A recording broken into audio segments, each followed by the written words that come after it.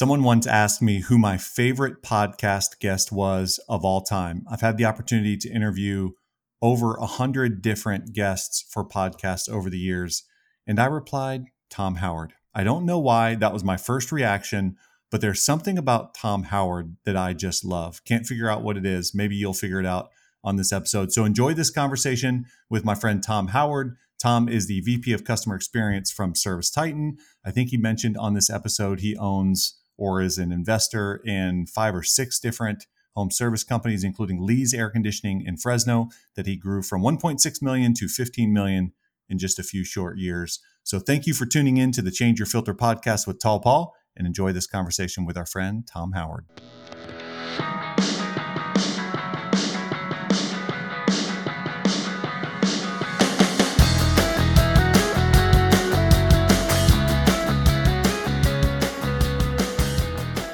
I cannot believe that you took a meeting at 5 or 5:30 in the morning Pacific time. It's 8:30 here where I'm recording in Charlotte, North Carolina, and it's early for me. I have to relearn how to tie my shoes at 5 in the morning. I'm not against getting up. I just don't take meetings. So thank you, Tom. Welcome to the Change Your Filter podcast. No problem. Thank you. With working at ServiceTitan full time, my meetings there start at 8 or 9 a.m. And they usually go till about 5 or 6 p.m., at least the meetings there. And then I've got work to do after that. So if I want to run my business or do stuff like this, my meetings typically for Lee's or my other companies, Fetch a Tech or something like that. If I go visit my company down here in Beverly Hills called Brody Pinnell, I usually get there at 5:30 or 6. But I actually wake up typically around 5 and I start exercising and then have my first meeting at 6. So having a meeting at 5:30 is totally normal and kind of necessary if you want to fit all this stuff in. Do you feel like this is a season of your life where you've got this window of time where you're just not going to sleep for a decade? Or is this just the way that Tom Howard operates?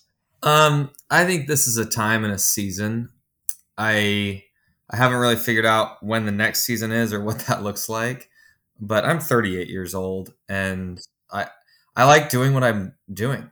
I was talking to people about, they're like, wow, aren't you just exhausted with work at the end of the day? And I said, you know what? How many of you have gone to Disneyland with your kids? And a bunch of people said yes. I said, okay, well, at the end of a day, you get there at 8 a.m. It's 8 o'clock at night, right? You've been going 12 hours at Disneyland. How many of your kids are like, Mom, Dad, we've had a long day. I think we're just going to call it early and just go home at 8 o'clock. No, they're like, my kids will fall flat on their face, pass out, and I'll try to pick them up and I'm, oh, Dad, one more ride, just one more, we're fine. And they'll keep going. I said, if you can get to the point where you enjoy what you do as much as your kids enjoy Disneyland, they're not counting the hours of how many they put in a day. They're counting how many they have left and trying to jam in as much as they can before the end. And definitely, at least with working with contractors and then running my contracting business, that's how I feel. What a great analogy. I can identify with that. You run it till midnight, pass out, get up, do it again with joy, exhausted. It's a good pain. So let me ask this just selfishly. I forgot about Brody Pinnell. I didn't even realize your whole roster before coming into this. Now I'm remembering that. Do you ever feel like you're letting, or that you could let someone down because you have so much going on and so many priorities? How do you manage people's expectations of your time? Well, first of all, Brody Pinnell, I will let other people down. Brody Pinnell has got a great operator over there. They operate on their own. They don't need me that much. So they're the ones I worry about the least. In fact, when I show up there, they kind of look at me like, what are you doing? Why are you here? We have, meetings about budget and things. But anyway, on everything else, Vahe Kazoyan, the president of ServiceTitan, he and I were talking at his house once. And I just kind of said, look, I get worried that I'm going to let people down. And he said, well, you're taking on a lot. You're trying to do things that most people wouldn't even sign up to do. And you're not only did you sign up, you've been doing it for a year now. This is back a couple years ago. Mm-hmm. I said, yeah. He's like, for me, I wake up in the morning and I just tell myself, today I'm probably going to let people down. And I'm okay with that. He's like, Yeah. it's the consequence of trying to do what you're doing. Yeah. And he's like, but a lot of the time you don't let people down, you get a lot done. So I think if we constantly, I was really inspired by it. I think if we constantly worry about, oh, if I take this on, I'll let somebody down. I don't think we'll push ourselves enough to try things. Another thing Yeah. that I heard once is like, imagine what you could do if you weren't afraid of failure. I think a lot of times we don't take something because we're afraid of failing. Now, my executive coach would also tell me, he's like, hey, when you've taken too much on, you need to know what to cut. But I think if you're not afraid of like saying, hey, I've taken on too much, I need to get out of something, then you've met that point where you've taken on too much and you can back it off. But I think a lot of people never even hit it. You mentioned your executive coach, and that's perfect timing. I wanted to talk to you about that. What is the role of your coach? Who is it? How do you guys communicate? What's that look like? Yeah, I was actually told I needed one when I got to Service Titan, which is kind of funny. I must have. Yeah, exactly. Tell me more there. Was that just like here's your post-it notes, here's your name badge, and you need a coach? Or was there an event that led to, hey, Tom, we need to work on your swing a little bit? It might have been it's probably the latter. Um, a lot of us, it's really great though. I mean, once I swallowed my pride and did it. Yeah. My executive coach is actually Keith Mercurio. He was Mm-hmm. worked at Nexstar for a long time, knows those guys, speaks very highly of them. I think he has two or three of us on the executive team that he coaches, and then the others have different coaches. And anyway, he does he meets with me every other week, and you go into all kinds of stuff. I mean, in the beginning, you're talking about your childhood and what happened there. It's a lot like a counseling or therapy session. Mm-hmm. You start digging into why you respond to people in the workplace certain ways, how you respond, how you react to things, how you would, if I've got to go into a big meeting and or a contract negotiation or something like that, he's going to sit me down and say, all right, let's go through this and let's look at what angle you're coming at this problem from. How would you respond to this? How would you respond to that? Talks me through it, gives me feedback on how it sounds. It's really quite it's quite good. I mean, Keith and I had a little bit of a fallout when we first met. I didn't agree with some of the stuff that he was saying and things, and Can you give me an example? just not to because it would be my twist on it. I don't know if I want to go too much into that, but basically, That's Keith's coaching, by the way, that just played out for listeners. Tom is getting ready to describe a situation, and he prefaced it with, "It is my twist on the situation that's going to describe this narrative." That's a yeah, Keith coaching. Okay, so let's hear I it have to from. be careful though. So trying not to do that is basically he was doing a seminar for us at Service Titan for just the executives, and there was, I think at the time, there's 11 executives, and with the way he was doing it, I wasn't real happy with it, and I had only been at Service Titan for 2 months, and especially back then, I was just getting into this and thinking, well, I owned a business and no one can tell me what to do, kind of thing. And I don't need to be here, whatever. And kind of had that attitude. And it still shines through sometimes. It's difficult having and still owning a business and having to go answer to somebody else. Anyway, so we're going through this thing and I started to let him know how I felt about the whole situation. And after a while, it became very public in front of everybody. And I, uh, yeah, wasn't too happy. Anyway, we got through that and talking about it. I look back, it's like, if I had just sit down and shut up and like took in what was happening and started applying it, none of that would have happened, and I probably would have gotten a lot better, a lot faster out of it. And so we had to have executive coaches, and I called him and said, look, like, if this is your thing, like, can you do mine? He's like, sure. So yeah, we started talking after that, and we've been working together now for about 2 years. And I would tell you, the problem with coaches is quality control. there's a 100 coaches out there. It's just like SEO companies. It seems like every high school kid with a laptop is an SEO expert all of a sudden. Same thing with, people have life coaches, executive coaches, whatever, therapists, however you want to look at it. And I think it's, you just got to make sure you've got one that knows what they're doing. Yeah, and it's helped me a ton. What's been the biggest tool or resource that you draw from as it relates to Keith's coaching over the years? Is there a framework he's given you, or? Yeah, I mean, one of the biggest things that we've gotten into that has really made me think a lot is basically understanding why you respond to things in given ways. Yeah. Um, I wasn't a big believer in this kind of thing in the past, but we went back into how I grew up, where I grew up, why, and things like that. And then I remember this one situation when I was a kid, and it's pretty private, so I can't go into that too much. But Sure. it was a tough situation. It was that we were looking back on the first time in your life when you knew something was wrong. Because when you're a kid, nothing's wrong or right. It's just is. And then you have a time where it hits, and it usually affects the way you make your decisions for the rest of your life. And so then I start looking at it, and what your brain does is it overcompensates to avoid that particular situation, right? Right. Yeah. And it makes you do things that are totally illogical and irrational because your brain is basically programmed to, hey, let's avoid that, Yeah. and it becomes detrimental to you if you keep letting it go throughout your life, but you don't even know that it's affecting you. And then all of a sudden you start looking at like all the decisions I'm making, and especially the ones that put me in a situation that are tough and I'm stressed out and everything else.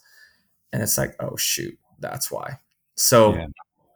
going through that, I mean, that was literally over a year ago. We went through that exercise, and now we call it 5-year-old Tom because it happened when I was about 5 years old. Yeah. And I'm like, oh shoot, 5-year-old Tom is coming back in here. Yeah. Time to put 5-year-old Tom in the corner and, let 38-year-old Tom make better decisions here. Because 5-year-old Tom is basically pushing me here to do X, Y, Z, because I'm trying to avoid this feeling again. Yeah. I will have completely lost track for the rest of this conversation, because I was thinking, as you were saying that, about like the time that I remember, like, things were wrong. Yeah. And it is, that's a really profound question, because you can usually think back to like that one weird thing that happened where the world looked different. The funny thing is I can tell you what, I mean, some details about it. Basically, we talked earlier about how, hey, don't be afraid to just say, hey, I can't do this. Yeah. And that's one of the things. Like, I will continually take on more stuff, and then I would not say no when it was too much, because I was afraid of not having enough and not having that position, not having that whatever. And as soon as I realized, hey, that's 5-year-old Tom trying to make sure that like nothing goes wrong here and trying to appease everybody. And as soon as I realized, well, I don't have to do that. 5-year-old Tom doesn't go away. It's part of your programming. If you look, when we have machine learning right now and build machines to like walk or whatever, let's say, and some of you have seen them online, they train the machine to say, hey, do this when you fall over, do that, whatever. And the machine starts learning and teaching itself how to walk. The problem is, if some weird event happens while it's learning, it could really affect the way it walks for the rest of its life. Well, that's what happens to us. So anyway, I'm literally afraid to say no and afraid to do this, afraid of that. And finally, it's still there, and I know that event is there, but I also know it's 5-year-old Tom telling me like, oh, you can't say no. You have to keep going. You can't let anyone down. And I'm like, screw it. 5-year-old Tom doesn't want to let people down. 38-year-old Tom says, hey, I'm sorry, I can't make this event. I can't do this. I can't do that, and you do it nicely, but you also free yourself and feel a lot better. I'm sitting here wondering if it's 5-year-old Tom that said yes to this 5:30 a.m. podcast, West Coast time, or 38-year-old Tom, but that's okay. Yeah, if I was exhausted right now, I think 38-year-old Tom would say, you know what, let's just call it and cut it. But no, we're literally every day. I typically start walking by 5 a.m., sometimes 4:30, and I get a half an hour to an hour in, and I can clear my head. And then I actually start taking my meetings, like I said, by 6 at the latest, typically. Yeah. But yeah. And let's talk about tactics, disciplines, daily things. You must go to bed super early. Like what you walk at 5 a.m. Like what are some other things you do to manage your time and be most effective and stay happy? Yeah, what I found was like, gosh, when I went to Hungary for 2 years. I was a religious missionary. I remember the Hmm. Church of Jesus Christ of Latter-day Saints. Some of you guys call it Mormon. So I joined the church when I was almost 18, and it was pretty new to me. And then I went to Hungary for 2 years. So in that time period, when you go to bed every night almost exactly at 10:30. Hmm. You wake up every day, 7 days a week, including Christmas and New Year's and everything else, at 6:30 a.m. So you get exactly 8 hours of sleep every night. That is a rule, or that's what happened. That's a rule. Best And rule ever. when you wake up at 6:30 a.m., you study for an hour on your own. Then you have the person you're living with, you study with them for an hour. Then you have exercise for a half hour. You have language study for a half hour as learning Hungarian. Um, then you have showering, breakfast, whatever for an hour. And then you leave the apartment at 10 or I can't remember. If you add all those times together, it comes out to Right. 10 or 10:30. Yeah. Anyway, and then you go out and you're working until you come home. Anyway, you're either talking to people about the gospel or you're helping. You have to uh, do service projects or whatever. You figure out how to fill that day with doing that kind of stuff.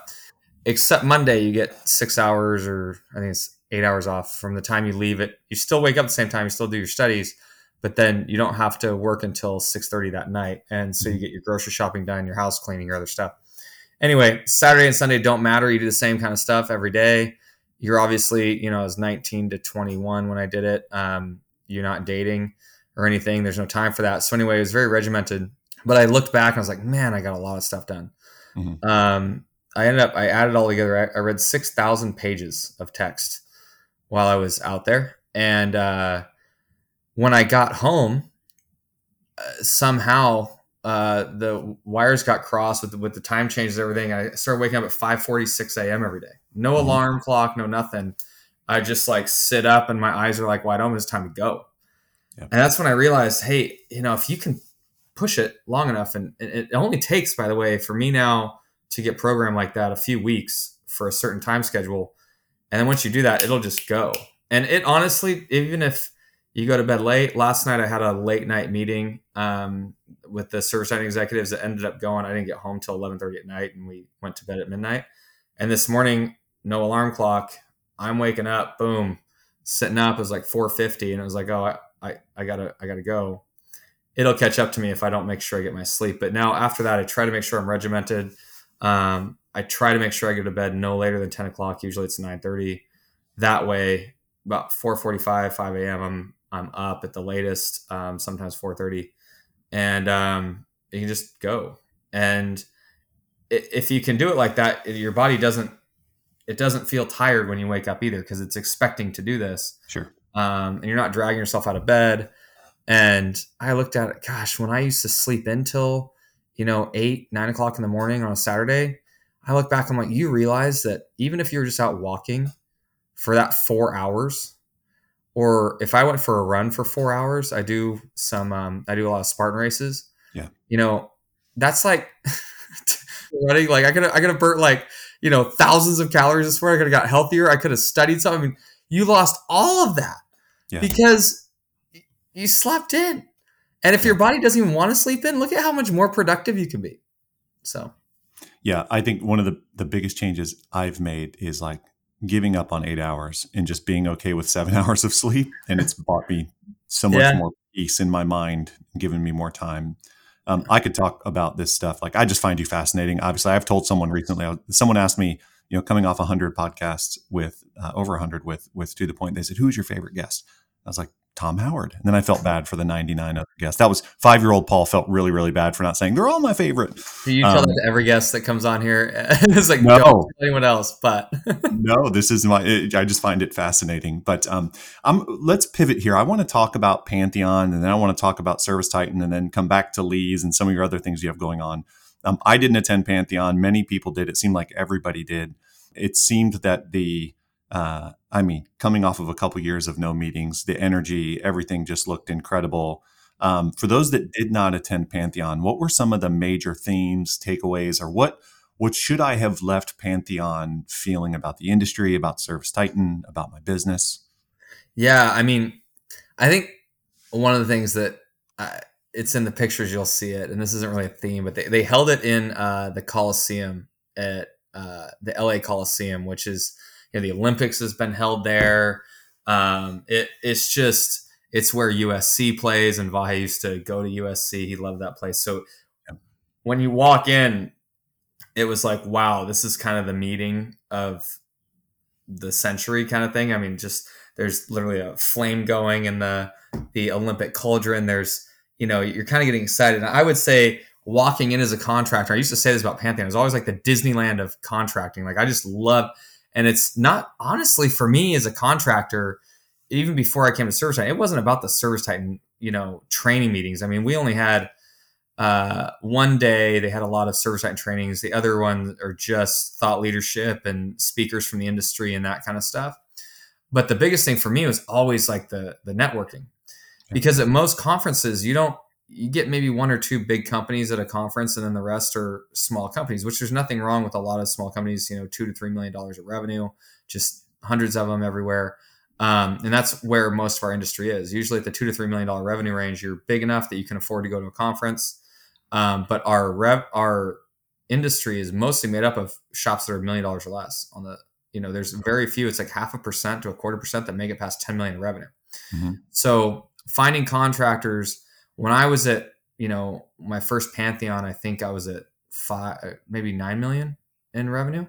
But I wanted to see the guys that were 100 million and 500 million and $1 billion of revenue. I want to learn from them.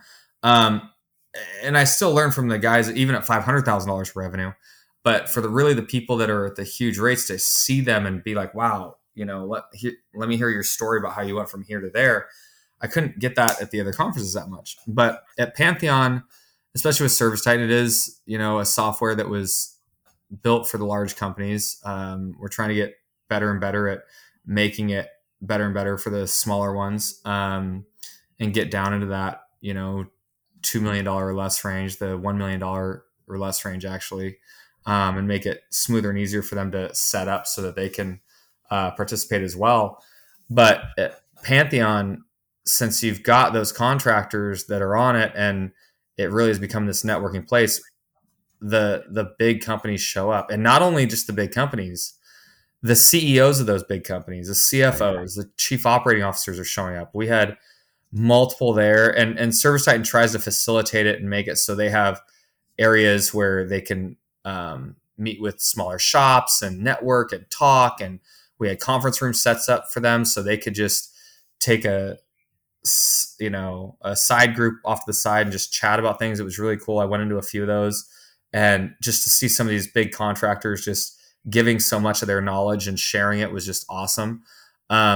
That to me is the cool. You're walking into this Coliseum and you feel like almost like the like a Titan, like somebody or a Olympian coming to like train and talk and do that stuff. And that was really hit that. But then the themes really this year came down to at the end of the day, we released what we call Titan Intelligence, which is not a feature inside Service Titan, but a theme throughout Service Titan. There you go. Yeah. And the data science teams are really on display there. I think you and I did a podcast while I was in Armenia, if I remember right. Yes. Yep. That was the data science. There's a data science team in Armenia that was standardizing all our data in Service Titan so that we could see. They spent the first 9 months doing nothing but building a machine learning algorithm that would read every invoice that everyone puts into Service Titan, and it could tell now we're up to 98% accuracy if it's a commercial or residential job, if it's plumbing, heating, electrical, garage door, water treatment, whatever.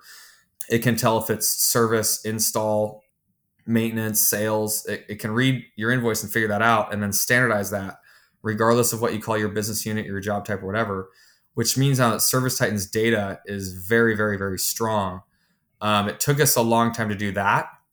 And once we had that, though, now we can tell things like how many commercial plumbing maintenance calls were ran last year.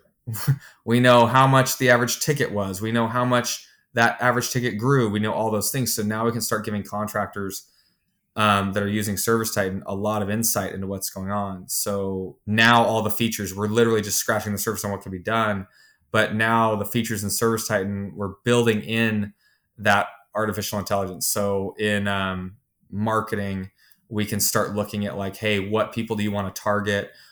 Which areas are most likely to sell this type of, if you want to put in, let's say, sewer pipe systems, what areas do you want to hit in your town that are going to be most likely to hit that? Well, we have a ton of data on that. And we have our price book now. You can see, like, given in an area, what's the average price with you versus your competitors? Are you higher or lower than them? Because we know that this is on average across the US, this is what it sells for, because our system can read every invoice and see what that is, and basically standardize it. So we are building that in right now, and that's probably the biggest thing in Pantheon. If you think about the roadmap and you think about the product enhancements and what's kind of coming out of the next 18 or 24 months, and that window may be smaller, but is the marketing insight element the most actionable or the most exciting? Like, where does the data gathering intersect with something that the contractor really cares about that they can understand and use? Yeah, couple things. Marketing definitely is for you and some other people, it might be the most exciting. For me, it's exciting for me, maybe not the most. I will tell about it. Like, the biggest thing is we have tied our data back to Google, so now we will be able to export our conversion rates, our average tickets, and everything back to Google Ads, so that basically Google can optimize for what ads are working and what are not, which is to do. A lot of contractors having to manually do that right now. Most contractors aren't doing it at all. If we can do that, now all of a sudden our rate of return on PPC and Google local service ads and other things just skyrockets, which is awesome. Right. And that's pretty cool. But then they're adding on to that. We will be able to automatically look at capacity inside ServiceTitan. And because we have the data on how fast capacity fills up and how quickly it slows down, and we have that aggregated, we can tell, okay, your capacity is filling up. We need to start throttling down your Google campaigns automatically to just try to save you marketing dollars. We won't be replacing marketing agencies in this case. What we want to do is we're actually certifying agencies now to become ServiceTitan certified providers, so they can set it up with you, and your agency that does your search engine optimization, whatever, is there, but then they can set your ads and then have that throttling automatically start taking over, so they can just start pulling back. There's some cool things happening in marketing that we're excited about. But outside of that, at least roadmap wise, the things that I'm getting excited about is one of the things called Enterprise Hub. It's coming out. So if you have multiple locations or multiple cities, whatever, you can have roll up reporting to one thing. You can do multi-tenant call center. So you can have your call center serving multiple locations or multiple tenants in ServiceTitan at once. There's, for larger companies, what we call flat file accounting. So if you want to switch to SAP or Oracle or some different accounting system, those things are all coming out so that they'll be able to connect to those. We've actually got that backend opened up so that can actually happen right now. The integration has to be custom built on each one, but they can do it without having ServiceTitan get involved. You can say, hey, look, I want to hire a third-party company that's going to build out for SAP or Oracle.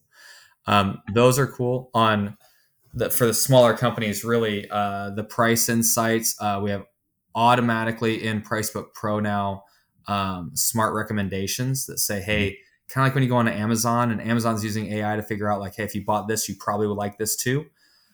We can do that in your Pricebook now because we have the data in ServiceTitan. So it'll say, hey, if they're buying I've already talked a lot about plumbing, let's say air conditioning.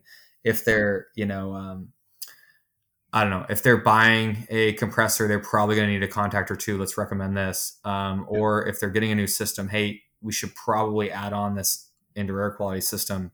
And it'll just start automatically looking at that and putting it at the bottom of the screen saying, hey, right to the salesperson or technician, hey, you should probably add this on just because it already knows what goes together. You mentioned that the biggest segment of the market are contractors under $1 million. I think I'm quoting that at least roughly. Oh yeah, it's 80%. 80% of contractors don't make it past $1 million of revenue. Is part of your growth strategy as you move down market to just capture more of that market? And what is the strategy to help more contractors that are in that segment of the market? Yeah, a couple things. One is that we Service Titan's fastest way to growth and most profitable way is not to go sell new contractors. I'd hate to say it. Yeah. It's cool. We want as many people to benefit off the platform as possible. But just as a business person, and I think all contractors can understand this, is that, hey, if I sell a new contractor on ServiceTitan, I've got to pay a salesperson a commission. I've got to pay a bunch of onboarding fees to have them onboarded. I've got to pay all these things out of pocket to get this contractor up and running and happy. But then there's another way ServiceTitan can grow, which is our existing customers, our existing contractors. If, let's say, they add 10 technicians this year because they grew really quickly and they're happy, ServiceTitan, you pay per managed technician, right? So for us, our most cost-effective way to grow is to basically help our contractors grow. Yep. It's not just idealistic. It's actually very much practical. It's, Vahe explained to me when I first got to ServiceTitan, he's like, Tom, I mean, selling ServiceTitan to a bunch of contractors is really cool, but I would love to just have our existing contractors really grow really fast. And the average company on ServiceTitan last year grew 25%. Yep. Which is, that is mind blowing to think about. That's the average. And even on the, we didn't get into commercial till about a year ago. Our average commercial contractor grew 16% last year. That's during COVID. So it's what we really like to do is build features and benefits that help contractors grow and help them get what they need and get more profitable and those kind of things. So that's the strategy. It's yes, we do want it to make it easier. So if those smaller contractors go in, but really the right now it's mostly 3 technicians in the field and 1 office person and up that we really target. We're just trying to make it easier for them. And we've already been selling to those for a long time. So we just want to make it that onboarding process better, faster, more efficient, have a lot more out of the box stuff built into the product so that you don't have to set up as much when you get on it. And we've been actually pretty successful in shortening that onboarding time for a while. For the past year, we've been working on it, and it used to take a small contractor like that months to onboard. Now, if someone signs up today, that's a 4 technician with 1 office staff, we can actually, from the time we actually start onboarding them to the time we're live, is a couple of weeks now instead of a couple of months. And we have a lot more out of the box stuff, but we need to keep pushing that and keep going down that road. Where do you, as an individual, and maybe this is more of a question for your team and your leadership team, where do you feel the most pressure right now?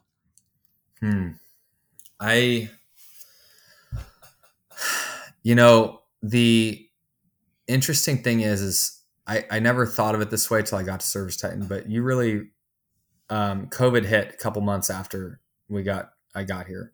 Mm-hmm. And I was running my businesses and I'm like freaking out because I've never seen a worldwide pandemic happen and what's going to happen. And that was worrisome, but we also realized, hey, Ara called me. He's a CEO, and it's the middle of the night. He said, Tom, we've got to get our contractors through this, and we got to help as much as we can. Like, they're out fighting, but he kind of explained to me, and I see it now. It's like, if they're out fighting the war in hand-to-hand combat, like, we're the manufacturers of the weapons and the equipment they need to fight the war. So you better start building as fast and as strong as you can if you want your contractors to win this war, because at the time, we didn't know how much the market was going to change. And we want to make sure our contractors are getting as much of that market as possible. So he's like, whatever it takes to help them, do it. And so we started writing this contractor playbook with a bunch of articles that we could publish. We published what the call volumes were happening across the country, what our cancellation rates were. So if you saw, oh, wow, Washington State just shut down, California just shut down. I live in, I don't know, Nebraska. What if Nebraska shuts down? I want to see what happens to those call volumes. Even we started putting on webinars that had nothing to do with ServiceTitan. It was like, how to apply for PPP loans. We had 1,100 contractors show up to that webinar. And we were doing webinars like every week with different contractors talking about how they're getting through it.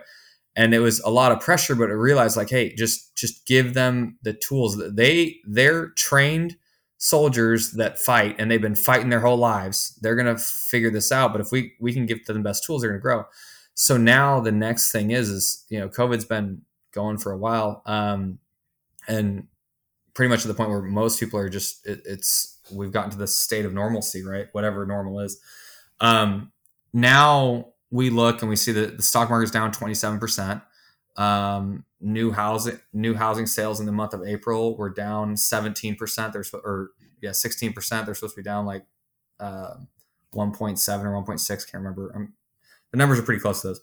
Yeah. Anyway, we know that there's a market correction happening right now, and again, it's like, okay, let's make sure the contractors have what they need. Let's at least the best we can. And we're going to fail sometimes, but let's push through and give them everything we've got. And that's what I'm feeling pressure about right now is like, hey, how do we keep making sure we're going to grow? We actually, during COVID, ServiceTitan actually exceeded its annual plan on new sales and things like that and growth. And it's really comes down to those contractors that were fighting on the front lines and like took a really negative thing and turned it into something that boosted their businesses and grew. And I mean, I was like literally in tears after they came out with our revenue numbers, and not the revenue for ServiceTitan, how much we made, the revenue for our contractors, how much they made. And I was just like, those first couple of months were terrifying. And then you saw all these people that just rebounded and just took off. And I was like blown away.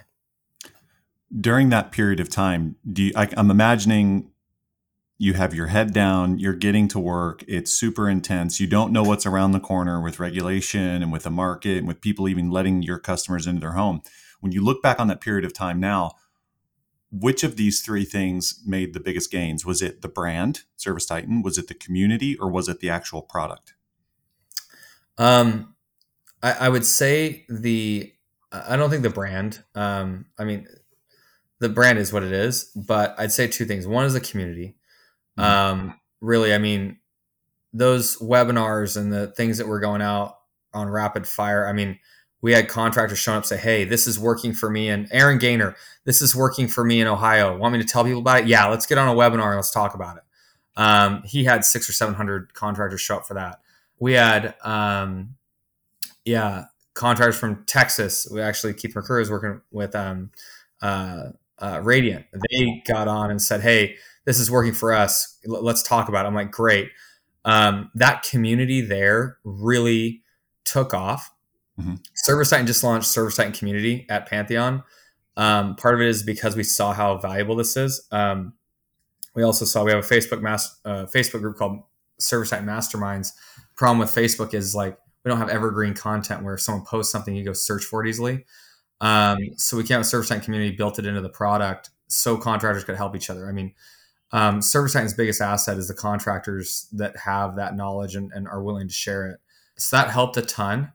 And I think the other piece is in the product, Vahe came in, COVID hits, he stood up, Vahe is the president.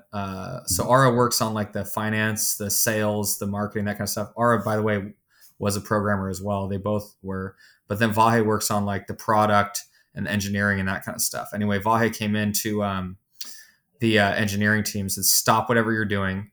COVID's hit. Let's build as fast as we can to make a contactless experience. So we could contractors can go into customers' homes and not have them touch their iPad, that kind of thing, to get signatures. Let's build everything we can for what we call the COVID product release. This never happens at ServiceTitan because roadmaps have to be planned a year in advance, and they have to, you have to set aside engineers for them and whatever. And everybody just stopped what they're doing and hustled for what we call a 6-week period, which is a release cycle, which we would call 3 sprints, 3 2-week sections. And they built like crazy. We literally had multiple people saying, hey, as soon as it's over, I'm going to take 2 days off. Like I can't, I've stayed up all night. I've done all this stuff to get through. So we had our COVID product releases the end of April. The shutdown happened like March 14th in California and then went across the country. 6 weeks to build all these features. We burned out engineers like crazy. But all of a sudden, our contractors had tools that they didn't have before. We even had that's when we came out with this thing called the Office Activities Report. If you're in ServiceTitan, you have it. And you haven't used this, search in reports called Office Activities. It basically, everyone was sending their CSRs to work from home and everybody worked from home, but you couldn't tell if they're working. Right. So the product team built this report that looks at everything you do in ServiceTitan all day and shows when you're working and when you're not. And all of a sudden you could just be like, hey, Jimmy, the CSR didn't take a call or didn't click a button for 3 hours in the middle of the day because he took a 3-hour lunch. And so now you could start managing your team remotely. That was all built in that 6-week period. Yeah, like I said, the contactless experience was in there. Yeah, we even had a backup phone system because all the phones were dying. And people thought it was ServiceTitan's fault at that time. Phones were going down like every 3 days. And what it was the phone companies were overloaded and couldn't, like AT&T, Verizon, Sprint, they're all having these issues because they couldn't handle the new volume. So we built the call rollover where you can roll it over to a cell phone, up to 10 cell phones. Yeah. And they built it in 6 weeks. So it really helped out. Do you ever feel pressure from customers? And I'll ask this a different way. I will sometimes read comments in user groups, and some user might say, ServiceTitan, you need to do this, or ServiceTitan, you did this. And I tell my product team, I'm like, hey guys, just so you know what's around the corner, when you get to a couple thousand customers, your product team gets kicked in the face every day. How do you manage that in the communities and keep the brand protected? Oh man, it's that is the hardest thing. Because when I got to ServiceTitan, first meeting is the first night. Ara had called a meeting. It was 6:00 at night. I remember it was like dark outside, or 6:30 because it was like January when I got there. And we're sitting down, and I had just had all this bottled up frustration. I've got the whole, there's like 100 people in this meeting, and I've got their ear, and I'm a contractor now. And I took every opportunity. I actually got in trouble from HR because I went in there and went overboard a little bit. And I remember saying like, they asked about a certain feature or product that we should be working on. And I was like, that just makes me want to slap somebody in the face because they clearly don't know what they're doing. And Vi's like, could you not say that? Yeah. I was like, oh yeah, it's probably not good. This is California. I'm going to get in a lot of trouble. Anyway, as a contractor, like all this frustration comes out. And then what I learned is that, it's not, in some cases, yes, they built things that no one was ever going to use, or they built something that was just off base and somebody missed it. And that's because we didn't have contractors inside ServiceTitan time. Now we literally have like 100 people that have worked in the industry, and we have 4 of them that own businesses, and that advise the product team now. So we've reduced the things that they don't use at all, at least the stuff they're building. But a lot of times they're building things that like a certain group of contractors with inside ServiceTitan that desperately needed, or they made a contract with a large customer that wanted XYZ way, and we can't figure out why it is. Or they're building something that they have to build this, and it gets released, and you're like, why in the world did you do that? And then you find out, they're building it this because in the future they need this other thing that we all want. And I'm like, okay. And so I went a little overboard in that first meeting, and then a lot of things started making sense to me. But nowadays, the reality is we do need to be listening to our customers on the things that they want. But especially with limited resources, we've got engineers in Armenia. We've got engineers in North Macedonia. We had engineers in Russia. We had engineers in, tons of them in the US. We don't go to these, people think, you're going to these other countries for cheaper engineers. It's not really the case. The reason is because there's a shortage of engineers. Sure. Yeah. There's literally only so many that you can hire. And when you have a limited resource, you have to pick the most important features to come out with next. And sometimes, and also contractors are like, but why'd you build this one stupid thing over here? It's like, well, it's because that engineer only works on this piece of the product, and we didn't have something for that piece of the product they could do right now. So we said, okay, might as well just build this one thing that some contractors want and build it. Whereas, like, for instance, phones. You can't go, especially something as critical as phones, take somebody that works on like mobile app development and say, hey, you're working on phones now. Hope you figure it out really well, and just build XYZ. And make sure it doesn't break and make sure all contractors are happy. So it's like, if you only have 8 engineers on phones, you got to do that. Right. So we have to manage those as best we can. It's difficult, and tell contractors they are being heard, because they are. If you go on ServiceTitan, you go into the masterminds group, you're being heard. Trust me. We've got Yeah. listeners that sit there and comb through all that stuff all the time.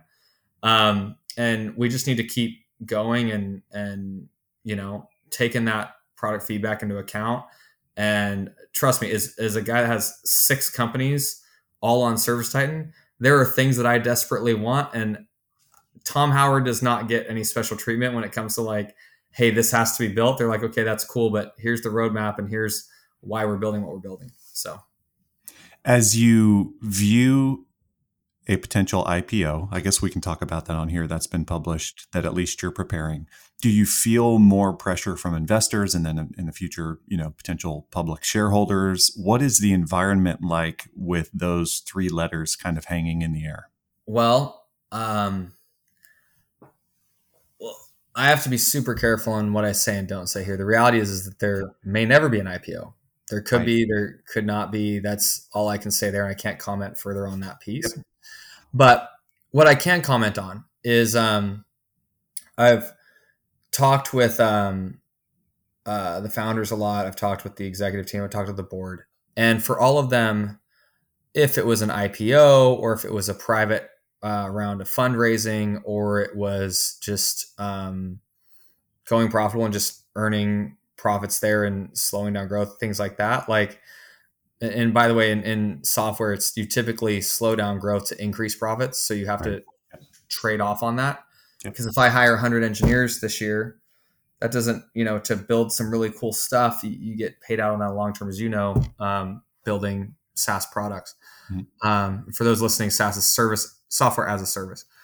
And when we talk about that, they do not see 100%. They do not see a IPO or a round of funding or something like that as a win or as a finish line or as something like that. To them, it's kind of a side note, mm-hmm. because it's only there to help you accomplish the main goal. And the main goal is building these products that keep getting better, faster, stronger. 15 years ago, there wasn't an investment group out there that was looking to invest in software for contractors on a large scale, because they literally said they're not big enough, they're not sophisticated enough, they're not smart enough, the market's not big enough. There's 82 reasons why they weren't going to invest in this. Mm-hmm. Ara and Vahe they were the first ones that came out and said, look, no, we're going to make a really awesome product, like and start building tools that like these Fortune 500 companies have, and we're going to give them to contractors, and contractors are going to be able to pay for it. And these tools are very expensive to build. It's shocking to me how much time, effort, energy, money it takes to build some of these features. And what they did is they, now, the amount of money that's been invested into them, and there's a lot of investment firms that have paid a lot of money in to become investors in ServiceTitan because they see it now. Right. They don't, sure, Ara and Vahe, smart guys, whatever. That's not why they're investing though. What they're investing is they see that contractors aren't these backwoods hillbillies that can't support real businesses. What they're seeing is these contractors are doing amazing things, growing at incredible rates, building awesome businesses in the middle of COVID. They're like, oh my gosh, this is growing. It's growing fast. So Ara and Vahe's vision has been, look, let's build this all-encompassing thing that makes contractors have tools that they didn't have access to before. No one really wanted to build for them before because they didn't feel like they're worth it. If they keep doing that, if it's an IPO or a private round of fundraising or whatever, those are just things that are there to help that. That's the end game. And people ask me all the time, if ServiceTitan does an IPO or if they do this big round of funding or whatever, is that, what are Ara and Vahe going to do after that? I'm like, what do you mean? What are they going to do after that? They see as like, oh, like they're going to be retiring. I'm like, no, they can do that now. Yeah. They can do that now. But two is that, did Steve Jobs retire from Apple because Apple was a public company? Like, no, like that's not, just because public people can buy your stock doesn't mean that you shouldn't be running your company anymore. Right. Yeah. Yeah, that's yeah, and quite frankly, I mean, yeah, look at the markets right now. I mean, my gosh, the stock market is down like 27% year to date or something like that. Yeah. And tech companies are hit the hardest. So it's just once those companies are out there that are public right now, they've got a lot of pressure on them to worry about the stock market and things like that. And we don't have that pressure right now. That's actually kind of nice. What do you think the historical view of Service Titan is? And to take that question a step further, you're starting to see people from big name brands step away from companies like LinkedIn and you name it, people coming out of Harvard Business School and Yale that are now joining Service Titan. It's kind of ceremonial that this is all taking place in California, where technology companies kind of thrive. What's your view on Service Titan as it relates to like other brands who've been unicorns in SaaS? Like, what's it look like now, and what will it look like 5 or 10 years from now? It just, it's hard for me to see when I got to Service Titan. You know, Ara, the CEO, was always telling me like, you're not thinking big enough. You're not thinking big enough. And I was like, gosh, and I realized in my own business as a contractor, like, I hope whoever's listening here is not listening to this as like a Service Titan growth thing. Like, think of your own Right. business and think like you could think bigger too. Ken Goodrich told me, he said, man, last year he had bought his private jet the year before he was talking to me. And he said, I bought my jet, and that's the last goal I had, was to buy a private jet. And now I've hit all the goals that I set in my life. And I was like, wow. He's like, you know what I regret? I regret that like I didn't have bigger goals, because I would have hit those too. Mm-hmm. And I thought, wow, Ken, that's a really good piece of input there. And I think with Ara, he says, yeah, like he was really pushing me to start thinking bigger and stronger. And, I started thinking like, gosh, if Service Titan kept growing, imagine an idea where Service Titan now has the data to do this. What if we could see automatically if a tech is going out and has really high callback rates on thermostatic expansion valves? Mm-hmm. Because those get misdiagnosed all the time. If I have the AC contractors on here listening, like, oh my gosh, every time, it's always the TXV's fault, right? Always. And they go out there, and Service Titan could diagnose that and say, okay, this technician needs a training on thermostatic expansion valves, because they're not doing it. They're either misdiagnosing. It could have been, a clogged filter dryer. It could have been, low on charge. It could have been a lot of things, but they keep misdiagnosing, or maybe they're installing wrong. But we could automatically have a training that comes up, automatically pops up to them, trains the technician on how to do it, redoes it. There's just so many cool things that could be built. There's other stuff that I really wish I could talk about, but I can't. Sure. But I mean, we get into it and I'm like, wow, this could get really big. So, and now, like you mentioned, there's a lot of people coming over. Like our new chief technical officer came from Salesforce, and Salesforce is a much larger company than Service Titan, but they just haven't focused on contracting and haven't gotten in there. So he came over, and we have a guy that just came over named Sender. He came from Splunk. They were a $20 billion market cap company, and he was a chief product officer. And he came over, and I'm like, why did you come here? And I'm not realizing that Service Titan is a big and becoming well-known company in tech now. I'm like, Right. the heck, we're a contracting thing. And he's like, Tom, I want to be part of this. And he's like, Tom, you don't understand what's happening here. Yeah. And I'm like, whoa. I mean, that's kind of mind-boggling to me about what's going on. And I think people think Service Titan is big right now. They have no idea. Right. It's not about selling new companies, because really on the larger companies, we have most of that market share already. For at least plumbing, electrical, and HVAC. Most of the large companies in the US are already on Service Titan. When I say large companies, like $30 million and up. So it's not about that. It's about what we can do and expand into helping contractors get farther and farther and farther into that pipeline that makes them more and more and more efficient.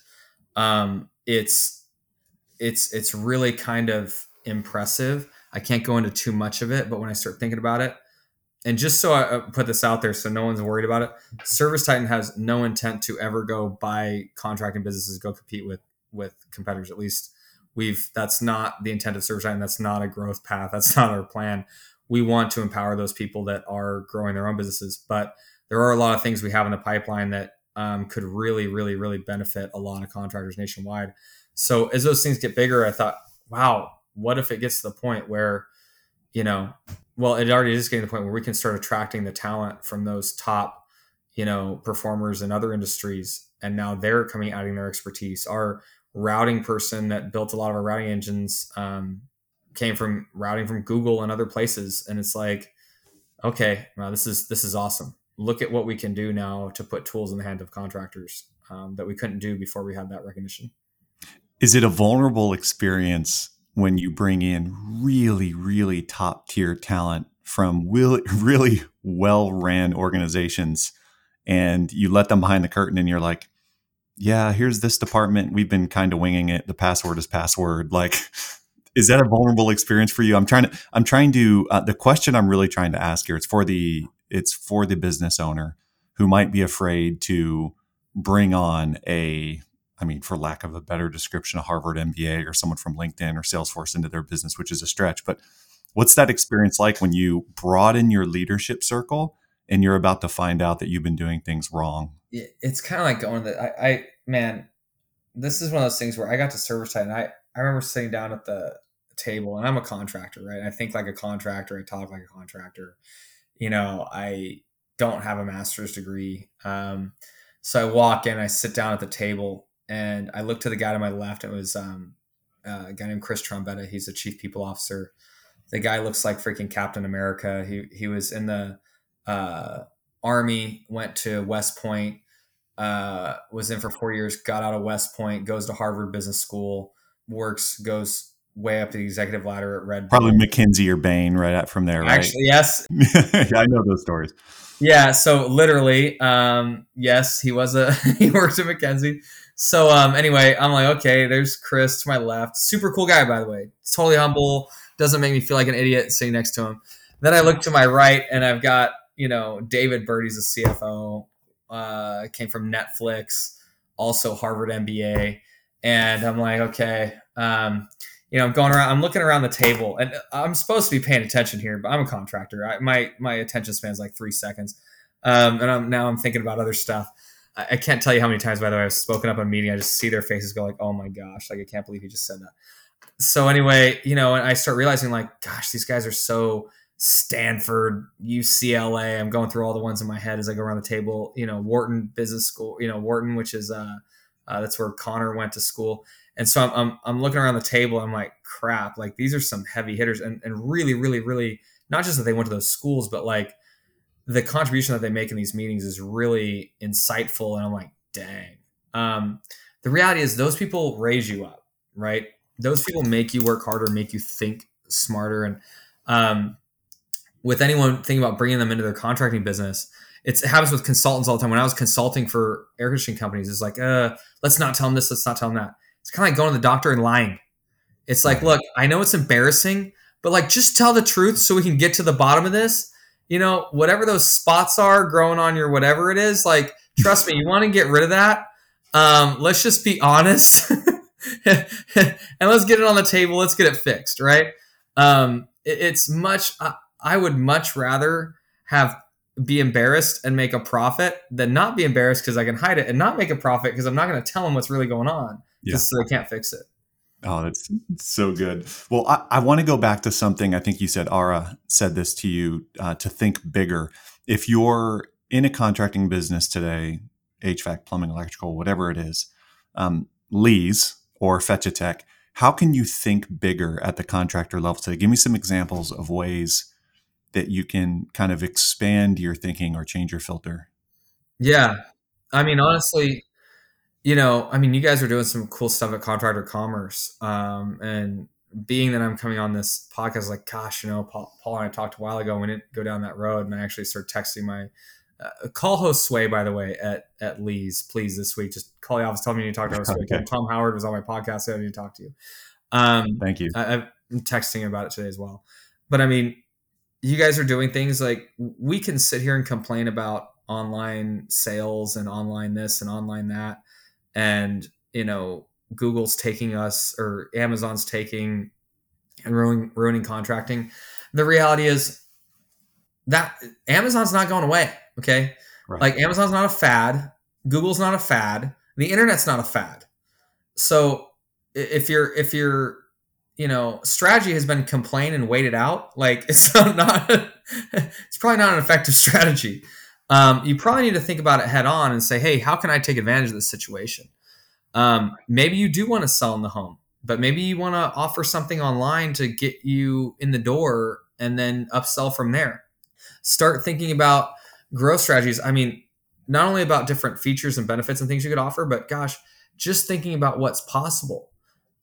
Lance Bachman from One SEO was given a speech. I have no ties, so I'm not endorsing for some reason, but he just gave a great speech and he just said, look, like, you need to ask yourself, why not me?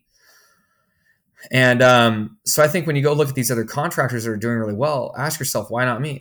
One of the most inspiring things that I ever did was I was sitting and talking to Dave Geiger at Horizon, and he told me in 2004 they were doing like 8 million in revenue. And I was like, my eyes got real big. I mean, I don't know. They're probably 800 million this year. Mm-hmm. So 100 times bigger. And I'm like, well, I'm at that size. That means I could be that big. Right. I started, when you really start thinking about it, Lee's in Fresno, we had a 40% average growth rate. And I just put it into my calculator, a financial calculator here. And I said, look, let's just say I only grew like 30%, or I think probably down to 20% per year for the next 12 years until I'm age 50. It was like almost $300 million of revenue. And that's with decreasing my growth rate. And I was like, oh my gosh, this is crazy. And I think if contractors really sat back and thought about the fact that these people that are growing and making huge businesses, they're like you and me. Like right. they put their pants on one leg at a time. Like they used to be our size. And quite frankly, many times it's not that long ago. I was talking to Chris Hoffman from Hoffman Brothers a couple weeks ago. Like 6 years ago, they're at 10 million in revenue. This year, they're going to do like 80 million. I'm like, dang. Without investment, right? And yeah. And they didn't take on a third party private equity firm. They do greenfield and everything. They're just growing organically. Right. And I'm like, I'm looking at Chris. I'm like, no offense, bro, but you're not that smart. That's the reality. Yeah. He really is a massively intelligent individual. But the reality of the situation is like, he just went and did it. He went and executed. He did what a lot of us aren't doing. And I'm like, gosh, like, why don't we just execute? Like, why don't we just do it? And so I think if you can think bigger like that and realize like you're capable of more than you thought. David Goggins has a great book. If you haven't read it, I would highly recommend reading it, called Can't Hurt Me. Mm-hmm. And the guy runs like ultramarathon stuff. He's been took Navy SEAL training 3 times. He went through Army Ranger training, Delta Force training, all that stuff. The guy like literally just does some of the most amazing things. And he said, when you feel like you've pushed yourself as hard as you can go and you feel like you're about to pass out and die, you're at about 20% capacity. You got about 80% left in the tank. I was like, oh my gosh. I think, yeah, if we start looking at it, realizing like, gosh, realize you can get so much bigger. You can do great. And bigger might not be, by the way, it might not be more revenue. Maybe it's like, I want to own a house on the beach in Hawaii. I want to do whatever. Like, there are people that have done it. That means you can do it. Can be done. Yeah. What a perfect note to end on. So I'll ask you one more question because I know we're running tight on time, and it's man, the sun is almost up out there, so you need to get to work. As you think about your portfolio of businesses, you have 6 contracting businesses you own, correct? Yeah. And what are you most excited about? Which market? Which team? Fetch-A-Tech seems new and interesting. I've talked to some folks over there before. I think they're a client of ours right now. So thank you, by the way. But tell me about Fetch-A-Tech or any of the businesses. What are you most excited about as a contractor right now? I think, Fetch-A-Tech is the one that I'm most excited about right now. It's that I've always heard that if you have a great team like that, then you can do anything. And honestly, the team out there, it just kind of came together so fast. I mean, my other teams are great, but it took a long time to get there. In Las Vegas, we took 3 companies that were all struggling last year. We as a team, I have a lot of partners out there. I only own 26.6%, but who's counting? And the rest of the partners, I think we got 5 of them share the rest of the shares. But we put this amazing team together super fast. Brent Buckley out there is killing it, and a lot of Yep. people know him because he's very boisterous online. He's great at sales. But then Dennis Thompson, is an awesome operator out there. We got Dan Antonelli he actually owns a share. He's doing some of the branding. The Flint group out there is with us. Jerry Finney owned one of them. We're all partners out there, and it really last year, if you put the 3 companies together, there's a negative $1 million in EBITDA basically Right. on 11 million in revenue, and that company this year should do about 22 million in revenue with 5 million of EBITDA in 1 year turnaround. And I don't have enough time to run businesses. I've got I'm working full time at Service Titan, and I did help with going out there for the first 2 months. It was like every week I was out there working with them, and it was fun to work as a team and really feel like we had our backs against the wall. And we had to figure this out, how to turn it around. And they just, we built budgets and forecasts, and we made business plans, and we got trucks, and I personally guaranteed a bunch of those trucks. So I'm kind of scared now, but they start executing, and to grow that fast, it just feels awesome to be on a winning team that's going to turn that kind of a profit in 1 year and make something happen. It's just awesome. Congratulations. And also congratulations to Mario on your team, who I think has lost, 120 pounds and he's got more to go. And he'll be a guest on here. I want to hear his journey. That guy, like the humility and the grit. I mean, he's like you. I get up on the East Coast and he's already posting pictures of himself, like shirtless in the gym, like covered in sweat. Like, what are you doing today? He's like the David Goggins of HVAC. Yeah, he's the David Goggins of install management. It's like really cool guy. Mario's like, and he's always happy too when he comes to the office. So yeah, great guy. Awesome. Well, thank you so much for your time. This was so generous. I know you've got a big, long day ahead of you. So listeners, if you want to connect with Tom, what's the best way for them to connect with you? Email me at thoward@servicetitan.com. Awesome. Thank you so much, Tom. This episode, like all episodes, is brought to you by Contractor Commerce, plug-and-play online stores for contractors. We see a future where every contractor has an online store.